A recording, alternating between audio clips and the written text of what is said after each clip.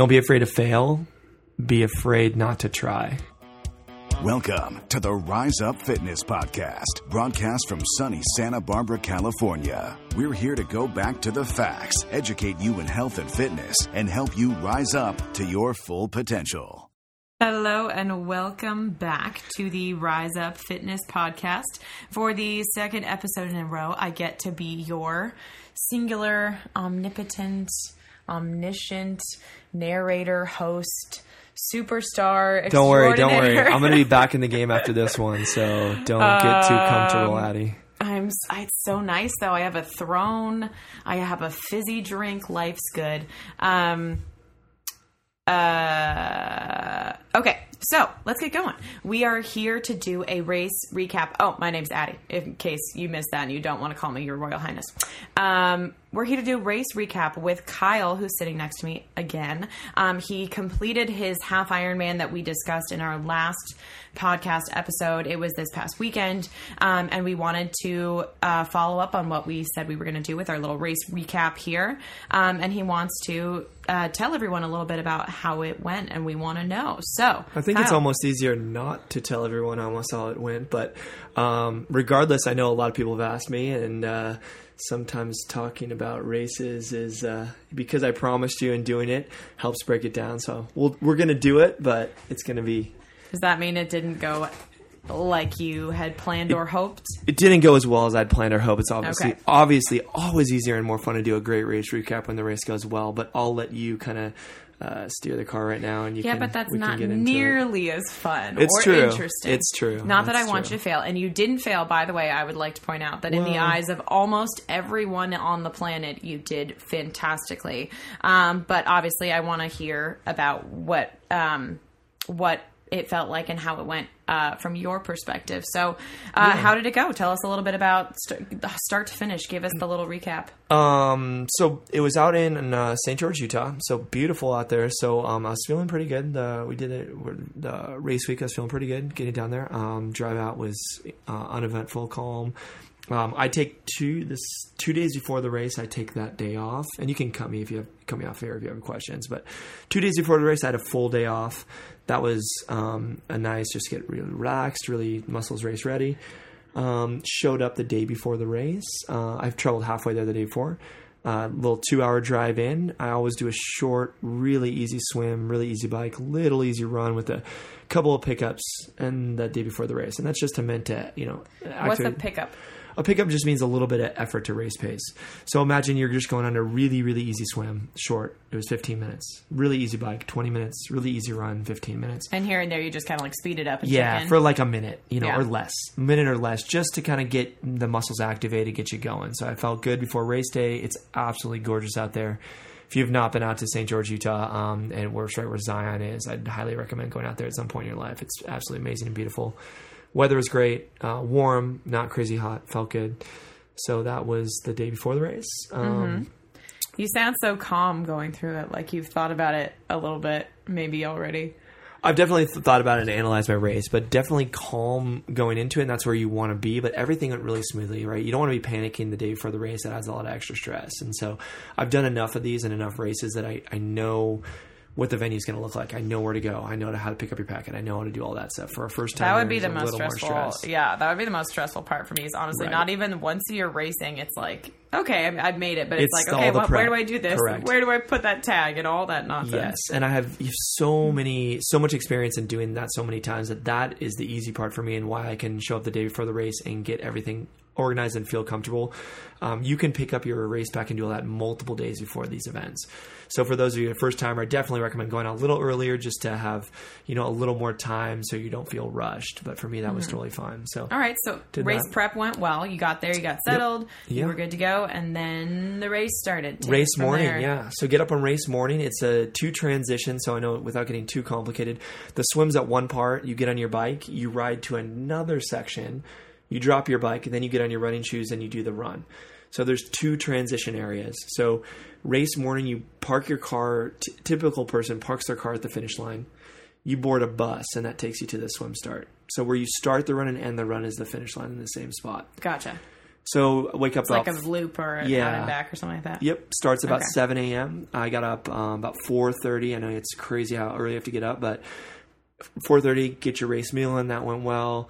Make sure everything's good. What do you eat before a race like that? It really depends. You don't want a lot of fat or protein before the race. Hopefully you've taken care of that in the days before. You want stuff that's easily digestible that you can utilize. So for myself, it depends on the race. The shorter the race, the less you need. Carbohydrate stores, the more you need. For myself, I had a big bowl of oatmeal, piece of toast with banana and almond butter. So a little bit of fat and protein. That's just enough to like stick to the ribs a little bit, but I know that won't upset my stomach, the almond butter. And so that's what I ate. So, roughly speaking, with the oatmeal and everything else, you're looking at about 600 to 800 calories. Not easy to eat for myself or anyone at 4:30 in the morning. But I was going to say another time of day that absolutely is easy to eat. But at 4:30 in the morning, nothing's really appealing yet. Unless you have been up until 4:30 in the morning, in which case. Yes. Not that I've ever been in such a situation. Anyway, back to you. So kind of fun to force food yourself, but that gives you time. You're going to digest that whole thing if you're eating at 4:30 to 5 a.m. and then race starts at 7. You have time to digest it all, and your carbohydrate stores are topped off before the race starts. So that's what you want. Normally I would probably not eat breakfast is kind of my standard, but I know how to do that. So race start, get there, get on the bus. Sunscreen, I hope. I put on sunscreen. Absolutely. I was out there for a long time. The one time. Amazing. Got all prepped, got there. I was on one of the last buses to leave the transition station, which, make some people nervous, but even if you get on the last bus, when you get to transition, you still have an hour before the race starts, and you check your bike in the day before. So my bike was already there. There was not much to do, and I don't like sitting around transition area for some people are there for up to 2 hours. That does not help me relax. Yeah, well, I would imagine it's different for everybody. So some people probably like to get there and like settle and do like breathing exercises or I don't know, something like that. So getting on one of the last buses, I get there in about an hour early, all good. Set up, relaxed, use the bathroom again, critical, but do that. Make sure you're feeling really calm going into the race. Now, the nerves are there. Don't get me wrong. No matter how many of these I do, no matter how much I've raced, you're always nervous. That's okay. That's a good thing. I always say just accept it. If you can tell yourself before you go to bed the night before, I'm going to be nervous as in the morning. As what now? Never mind. Yeah, we'll try to be family friendly. If I'm going to be super nervous in the morning, that's just how it's going to be. And you accept that the night before. When you wake up and you are nervous, you're just kind of like, oh, I'm nervous. And that's okay. Well, if you weren't nervous, it probably would mean that it doesn't matter all that much to you. If you don't care, if you're not nervous, it means you don't care. And if you don't care, that's a problem. Right. But it's like when you get ready to perform on stage. It's very much like you can be nervous and that's fine. That doesn't preclude you from doing well. Right. In fact, sometimes it brings more energy to it. And what you want is you have to accept it. Yeah, accept it. Expect it and accept it. Expect it, accept it. You want those good nerves going in the morning, which I do. The nerves you don't want, or you don't want the panic mode. Oh my God, where am I supposed to be? What am I supposed to do? Is everything okay? That's what you don't want to avoid. I didn't have any of that. I was good. So get set up. Yeah, I have that when I leave my house in the morning to go to work. Yeah, well... You slot yourself, after you're done, you slot yourself in with the swim. It's a rolling start. So basically what they do is that your time, think of it as almost like a big city marathon where there's 10,000 runners. There's only about 2,500 in this race, but basically it's a rolling start, which means your time starts as soon as you cross the timing mat. So there might be people that start 10, 15, 20 minutes after. Actually, not even that longer than that. I think it's up to 45 minutes after the first couple starters. So that means that if you are like swimming, biking, or running next to someone, you don't know necessarily that they've been going as long as you have. They could have started before you and they've slowed down, or they could have started behind you and been racing faster, right? Correct. And I don't really like that. I like more of the wave starts, which means is anyone you're racing in your division, you start with at the same time. That way you could technically be racing them. But this is another way to do it, and I didn't mind it so much. It's just you're not necessarily racing head-to-head. I don't love it, but I understand why they do that and kind of why it works.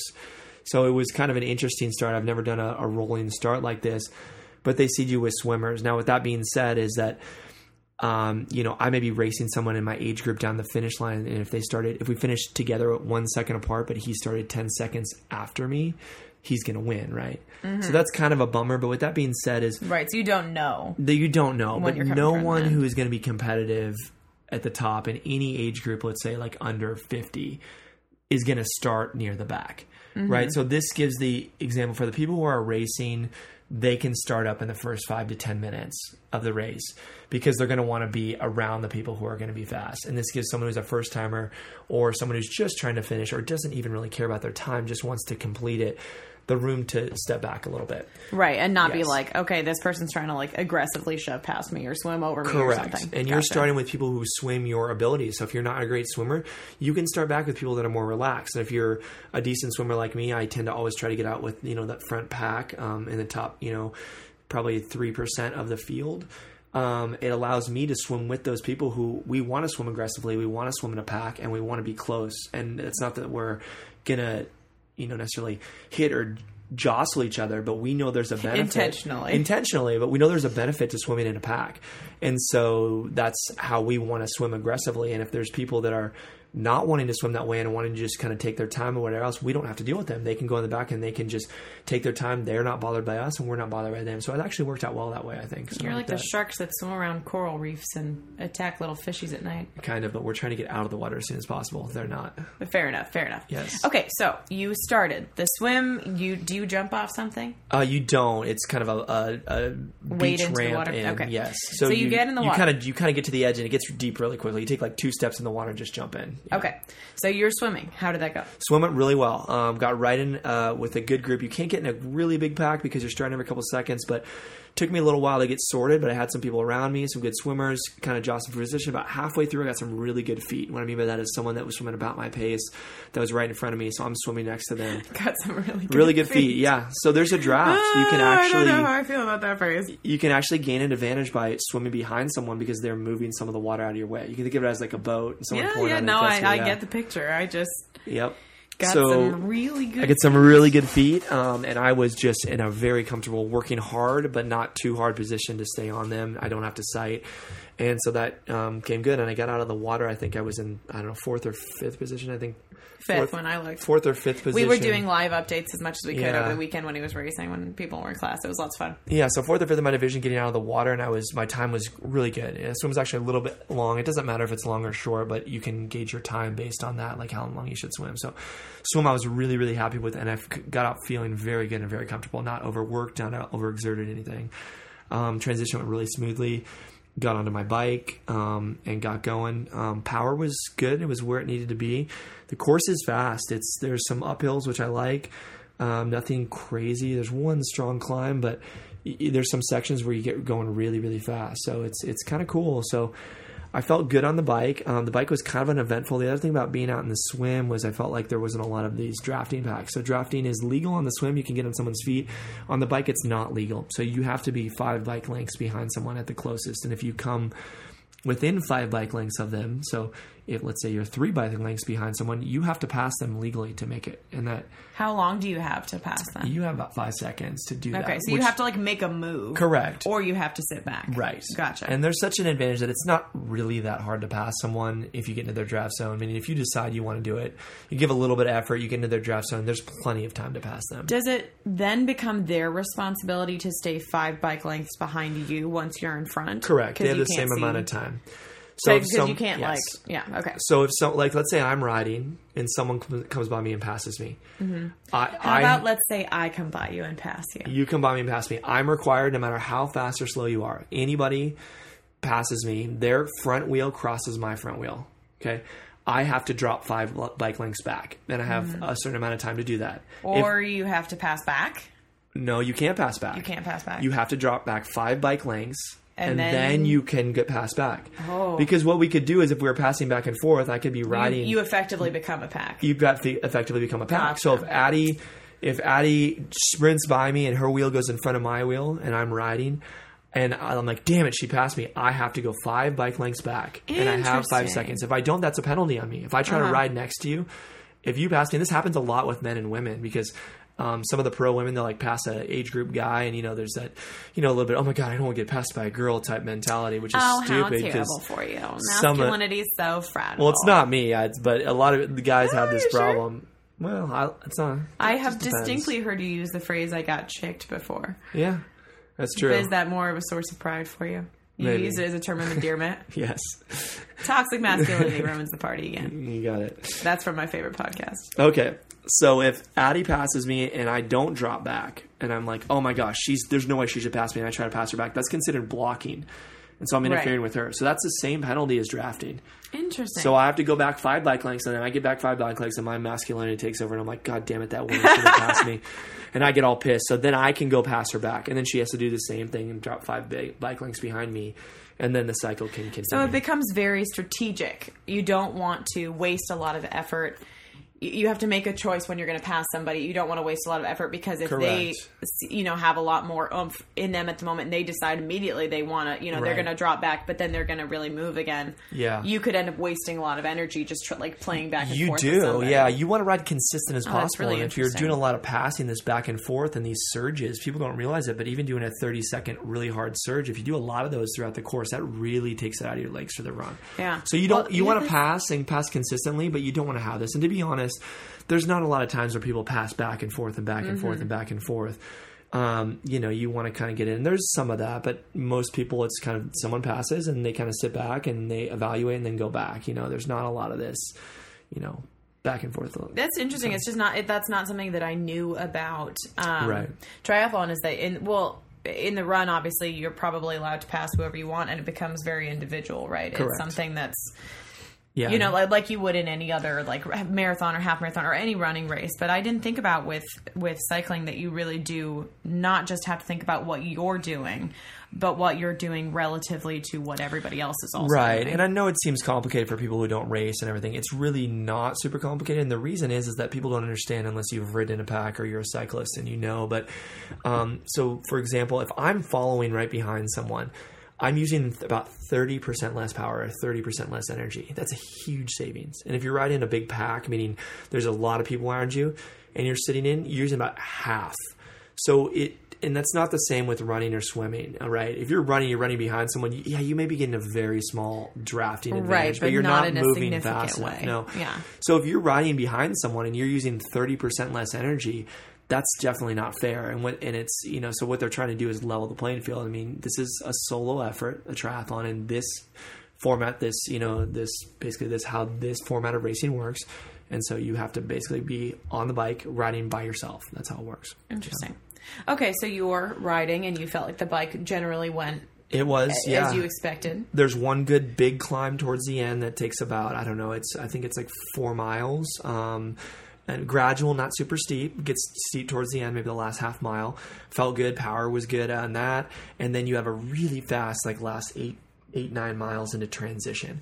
And so you're screaming, and then you're going 50 miles an hour on the bike. You're not even able to pedal at that point. So what that does, you're going fast. So what that does after that last climb is actually gives you a little bit of time to recover, which is nice. Get some fluid in, nutrition, whatever you need to do, and you're good, set up and get in. So rack the bike. Time came in on the bike. I wasn't super happy, but it wasn't horrible. I was maybe a couple minutes slower. The bike's about it took me 2.5 hours, 2 hours 30 minutes.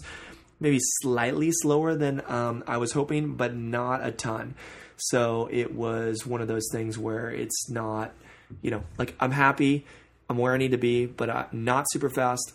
It wasn't super fast, but it wasn't bad. So I'm kind of coming in, okay, get off. Let's see how those running legs feel. Let's get ready to run. So get through that second transition. Mm-hmm. So you made it to the run. I did. Made it to the run, and then basically got out. So this is a really hilly course. You get about 1,000 feet of elevation the first 3 miles or so. Oh. So it's a lot. So think about that on the climber, folks. Think about running 3 miles and also climbing 1,000 feet on the climber. Right. All at the same time. So you know how fast you are. And just to give you an idea of the splits is you are roughly running up the first 3 miles versus down.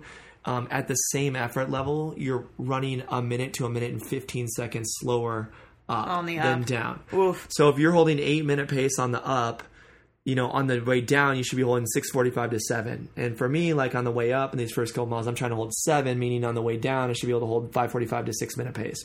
So it's a significant slowdown. Yeah. But that's just how it is, and that's okay. There's nothing wrong with that. Gonna have Everyone has to do it. Right. It's an even playing field. It's a hard course, but I knew that. That wasn't... It's an evil playing field? even playing field. Everyone's got to race the same course, evil, right? So it can be a hard course. It can be crazy hard, but everyone competing has to do the same thing. Right. Everyone's got to deal with the same weather, the same bike course, the same run course. So I'm running out, and I'm running about 7-minute pace, which, 7 or a little over, which I'm okay with. But, you know, first mile feels okay. Second mile, I'm like, this is not great. Like, I just know if you've done enough training, you know, training and racing, you know when you just don't feel good. And I just didn't have it in me. So I get through about those first 2.5 miles, and it gets a little bit steeper on one part. And I'm already like at about mile 3 having to like take a short walking break because my heart rate is a lot higher than it should be. And what it is it's hard to, it's complicated, but it's simple in a sense. So let me just break it down simply. If I'm going to run around a track one lap, I can get my heart rate absolutely as high as I can, and I can just peg it, and I can go all out, and my heart rate's going to be through the roof. I run even a mile, right? An all out mile. I don't have to worry about my heart rate. If I try to peg my first mile and run all out, it's going to be a rough next 12 miles, right? Right. So I just know from experience, my heart rate is too high. This is not a heart rate that I can sustain. Like, I'm in a red zone already for the next, 9 miles. I'm not going to be able to hold this same effort heart rate. So I walk for 10 or 15 seconds, try to get my heart rate to come down, try to regroup and go.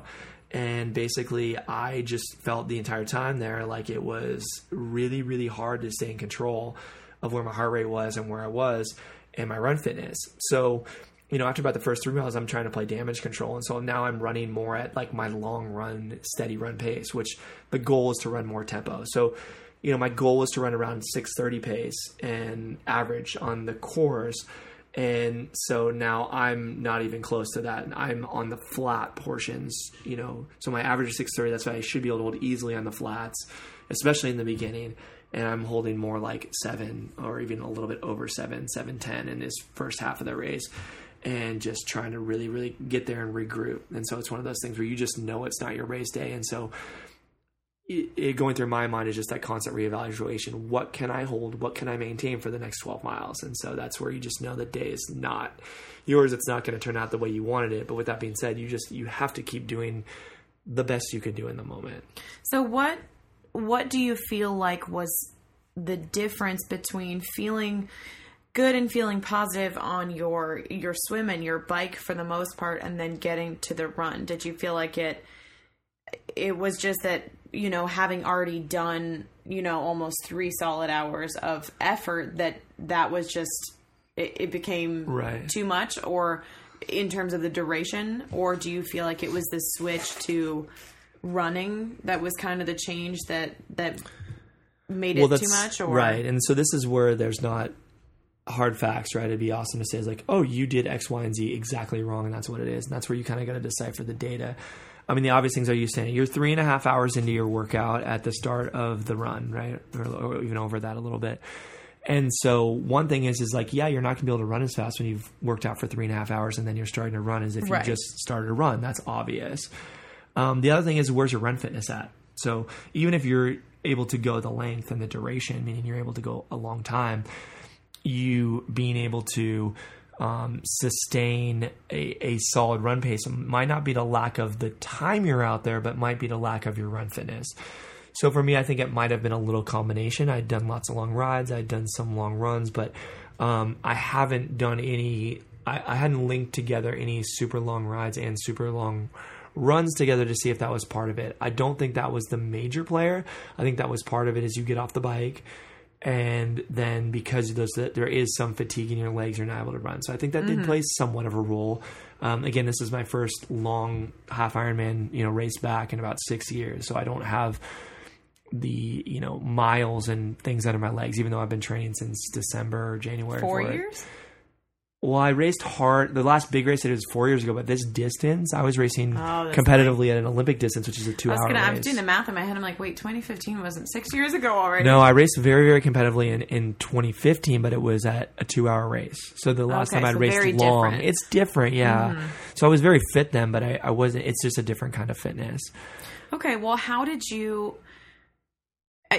cope with, you were saying, well, at that point you're doing damage control, you're trying to finish out the race as best you can given the circumstances, which are whatever they are, right? At this point it's happening, right? Yeah. How do you mentally, and I mean, I don't even know if you have emotions about it at the moment. I would, because I'm a very emotional person, but I've had workouts where it starts to go badly, and sometimes for whatever reason, you get in your mind, you're like, link it to like emotional things. You get frustrated and emotional about it. Yeah. How did you do that kind of mental damage What do I cope control? with what's going through my head at the time? Yeah. How did you deal with that? Yeah, and I guess just to finish up on your last question, I mean, I think part of it was my run fitness was just not there. And I need to get better at doing that over the long course. So some of it is building out longer workouts, but I think most of it is that specific run fitness. We were talking about this before, is that, it's like I think I thought my run fitness was a little better than it was. Part of that was a little hard to tell as we went into that last little period of training. My last big training block, I had a chest infection, so I wasn't able to do the amount of training that I had. And I had some good workouts and some not, and it's hard to determine, is my fitness there? Is that due to the chest infection? Is it there? And I'm not going to make excuses. Like, everyone's got to deal with their own issues and on the day. Right, but there are excuses and then there are reasons. I don't think understanding those and I think will that help you improve later. Right, and it's not making an excuse, but part of the reason is I think that I underestimated where my run fitness was at. Overestimated? Overestimated where my run fitness was at, or I underestimated where I was at, but overestimated where my run fitness was at, and I wasn't able to do as much work as I would have liked due to that chest infection. And by the time it had cleared up and I was feeling really good, it was too close to race day to really go out and test it with a really, really hard workout. Right. So that's kind of where I'm at. I'm on the evaluation. You never know for sure, but that's where I'm kind of, chalking it up to. As far as getting on the race, it's really hard mentally. When you have high goals and, my run split ended up being about a 1:35 half marathon, which is amazing, by the way. Amazing. But just want to put that out there. Amazing. But when you look at it, I was holding even slower than the pace I hold for an Ironman. And so even though on some people they might be saying like, oh, I'd love to run a 1:35. I would love to run a 1:35. Yes. So myself is not comparing myself to the winner or to anyone else, is to knowing what I can do. And I know that if, what I can do is about 10 minutes faster than that. And so we're talking about 45 seconds to a minute per mile faster is what I'm able to do. So even someone who runs a 2-hour half marathon, them going 2 or 2:10 or 2:15. It's a big difference. It's a big difference. Yeah. And so that's kind of where I was at. But what's going through your head is, it's the first thing is, oh, your day's over. You're not going to reach your goal. What's the point? Right. And that's hard. Like, that's hard to kind of mentally deal with because it's easy to give up. And for myself is, and the other thing is like you see professionals and they'll drop out of races.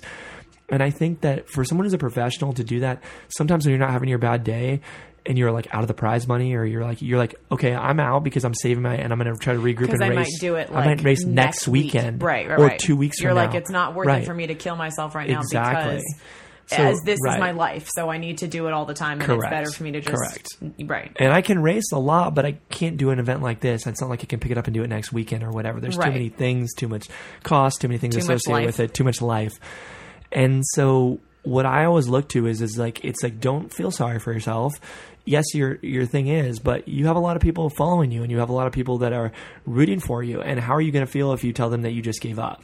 And so my thing is like, it's just try to play damage control and try to do the best you can do at the moment with whatever it is you have. And I even aspire that to, like, let's say I'd done 0 run training. I'd only swum and bike and I'd done no run. Well, my plan would be the same. Get on the run, and if you have to power walk a minute and run a minute for the entire half marathon, that's maybe the best you can do on the day. And for me, it was like, don't focus on the outcome. Don't focus that you're disappointed. Don't focus on that your run's not going to be good. Focus on what is the absolute fastest way you can get to the finish line. And for myself, I'm evaluating at that time, and it's hard to do it mentally, but me saying, I'm just going to get in a rhythm. I'm not going to look at my watch. I'm not going to look at my pace, and I'm going to run a steady effort, a steady tempo that I know I can maintain. And so on the flats, that ended up being me running about, 7 minute pace, maybe a little bit slower, 7:15 pace. When I know I should be running about 45 seconds faster than that. It was probably about 7 is what I was running. With that being said, and when I was going through an aid station, or when my heart rate was getting really high, or I felt like I was kind of taxed from my limit, I was going to take a walking break, which I can't even tell you the last time I walked in a race, just to be honest with you. That's just, a personal goal. But even in an Ironman race, that's not something I do. But in this race, my goal was, when my heart rate gets really fine, I feel pegged and I feel like I'm going to have to slow and translate, I'm going to take a walking break, and I'm going to decide before that walking break how many steps I'm going to do. I'm going to count left foot strikes, and it's going to be 10, 15, or 20. And I'm going to start, before I start walking, I'm going to decide how many steps it is. So it was like, okay, I'm going to take 10 steps. So I start walking 1, 2, 3. So it's like, it's like 10 seconds is about 10 seconds. Right. Or 15 or 20 or whatever I need. And I would try to do it in aid stations where I can drink, I can get some fluid, I can pour some water over my head or do whatever else it is. And then going back up. So I was walking about every mile, which is not what I want to do, not what is good for me. So it just is play damage control. And then the other thing I was thinking is the last 3 miles, remember the first 3 miles are uphill. So the last 3 miles are downhill. Yeah. So get to mile 10 and you can run downhill. And I was able to run the last 3 miles downhill because it was downhill. And again, not fast, not anywhere near. I should be, like I was saying, I should be running about 6-minute pace on those last 3 miles because of the steep downhill. I was running more like 6:45 to 7, and that was fine. So, I get to the finish line and I think my average run pace is maybe 7:20, something like that on that race, which, with walking. So, if I'm walking 10 to 20 seconds per mile, means I was averaging about 7-minute pace when I was running, and my average mile pace was in that 7:20 range. So that's kind of where it was. Right. And I think it's something that's really important to think about in all aspects of your life, because there are so many things where I think we shy away from doing things because we don't want to do them not up to our standard. Correct. And sometimes that's reasonable, right? It's like, I'm not going to go run a marathon tomorrow because I haven't trained for a marathon and I'm going to hurt myself or whatever, right? But it's, seeing somebody go, I'd really love to fill in the blank. Like, I'd really love to run a half marathon. I'd really love to do whatever, but I don't want to do it not up to whatever standard I have in my head, which may not be fair. So I'm just not going to do it. Right. Well, like if I don't, if I can't run a half marathon in 1:20, then I don't want to do one. And it's like, well, then there's no way for you to bridge that gap. You've just cut yourself off from something that maybe you would really like to do. Right. It's like the same thing we do sometimes academically. We're afraid of being judged. And I understand that. I mean, we have team days at Rise Up, and it's a specific workout, and some people choose to come to them and some people don't, and that's fine, and I don't have a problem with that. But team days are fun where we get in a team. Now, if you've ever been to a team day, you know that you're going to be encouraging and supportive of anybody on your team, and that's how we make it on our atmosphere. Whether they it has nothing to do with your ability, how quickly you go. It has absolutely everything to do with your effort. But some people are scared to come to team day because they feel like, I'm not fast enough. People are going to look at me. People are going to judge me. And I totally understand that. And I've had a lot of people that come in and they're like, it's not, once they do it, it's not as scary as it is. It doesn't, people are supportive. It doesn't matter. All that matters is that I try. And that's exactly the point. Or you learn something from it, Correct. And it's not just something athletic. When I was in college, I took a couple classes that were really, really, really difficult that, I didn't technically need for... I needed it for one major, and then I ended up double majoring. It's a long story. But I took these classes that weren't required, but you challenged yourself to do it. Yes. And they were required for once, and it's not the point. But they were really, really hard, and I did not get the grades in them that I hold myself to because Correct. I was a very whatever. And you that, probably that got was an my A-, and I could say, I didn't. You got a B. No, I didn't. It was much worse than that. Wow. But if somebody asked me, okay, well, what did you actually learn from those, whatever? Because if those grades weren't on my transcript at all for classes that I didn't need to take, my transcript would look very different, right? Right. But if somebody asked me, say it was for a job or something, and they said, hey, you've got these 2 grades on here that are really not like the rest of it. Can you tell me a little bit about it? I would unquestionably tell you that I'm glad that I took those classes, regardless of what some records. So whether it's a grade book or your watch, or you have people from your gym who are watching you race something, deciding to do something in spite of the fact that you may not do it at the level that you decided you wanted to for whatever reason, can actually be really, really mentally something that builds you up, really help. I don't know if it's build your character, but really build you up to be stronger. It helps, and I can't tell you that it didn't go through my mind. Like, let's say I would have just dropped down in the run, and I had it, and then we come back and I didn't have a finishing time, right? I'm not going to come back. No one's going to be like, I can't believe you didn't finish. No one's going to say that to my face. Well, I know some people who might. Some people might, but I can't believe you did. But let's say I just told everyone, I was just cramping uncontrollably on the run. I don't know what it was. I was having muscle cramps. There was no way I could finish. They would be like, I'm a bummer. I'm sorry that happened to you. Yeah, which sometimes does happen. Correct. But and so that's a little bit more of like I was forced to stop. There was nothing I can do. I could have easily said that. Legitimate Correct. reasons why you can't. Right. Or There aren't. continue. Absolutely. Right? That but happens too. I could have done that and no one would have known. No one would have said anything to me. It's a lot harder for me mentally when I come back to the gym and everyone's following me. Everyone knows what I'm doing. Everyone's Louder like, for me to say. How did it go? How did it go? How did it yeah, go? I mean to say it didn't go well. The run was hard. I walked almost every mile. That's not what I wanted. That's not my character. And so just even like me, it's hard for me to kind of like face those facts and go out. Now, with that being said, people are too scared of what others will think for them. And I had so many people that were so supportive and everything else. But my favorite thing is a lot of people like you were saying, I think it's amazing. You did an amazing job. You did a great job. And I really appreciate that. I absolutely appreciate the people that said, you still did well. I'm still proud of you. That's still great. But I've also had some friends that were like, wow, what the hell happened on your run? Like break me down. And it wasn't because they're trying to like cut me down, but they are interested in what it was and how it was, and that they know me and they've seen me race and they know what my times are and they know it wasn't up to my standard.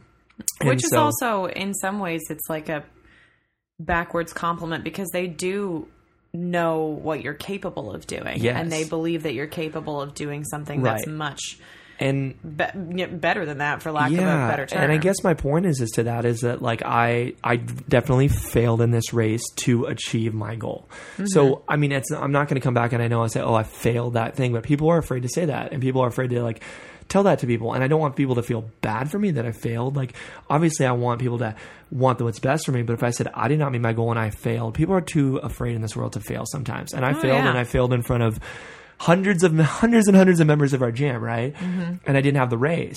But I'm not going to sit there and like make excuses and tell whatever. My thing is like it didn't go to plan, and this is what I failed. And I appreciate that people were like, wow, that's a bummer. And what is it? And then what's next, right? Yeah. Well, there are lots of legitimate things in the world to be afraid of, but correct. Not doing well in something that you've chosen to challenge yourself in, right, is not worth being afraid of to the point where you don't do it. Even though you want to. You're so afraid of failing at it that you don't do it. And I failed, and what? My life hasn't changed. So I'm still alive? I'm still alive. I'm oh my God. disappointed in the race, a little bit disappointed in myself, wishing my train went better. What's the best thing you can do? Learn from it. Don't harp on it. Learn from it. Tell people what it is.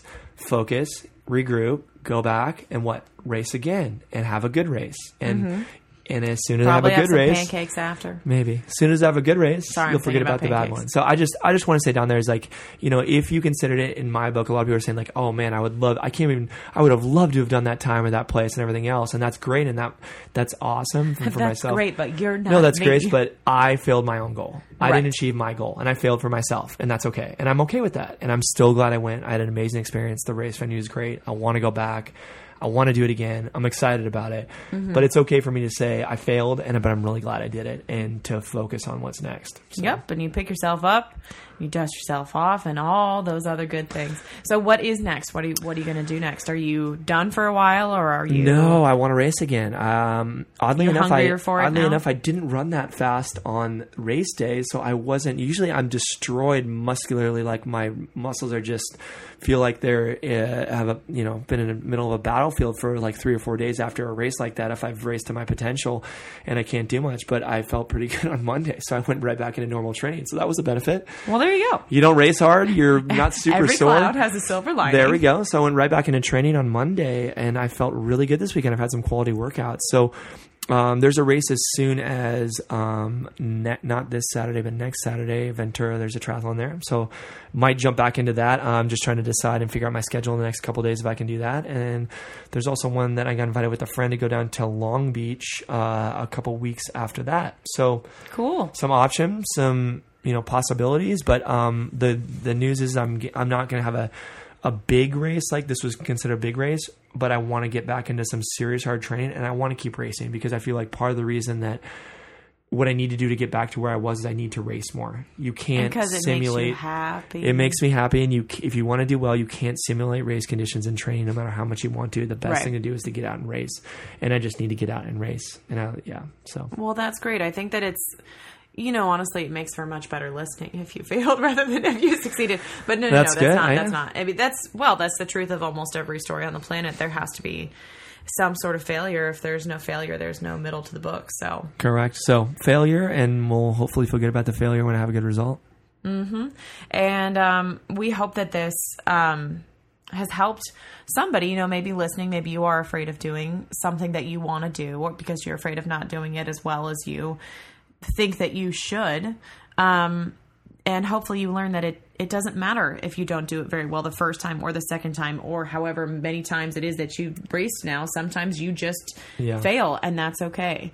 And you learn from it, and you get back up, and you keep doing the things that make you happy and bring excitement and drive to your life. Right.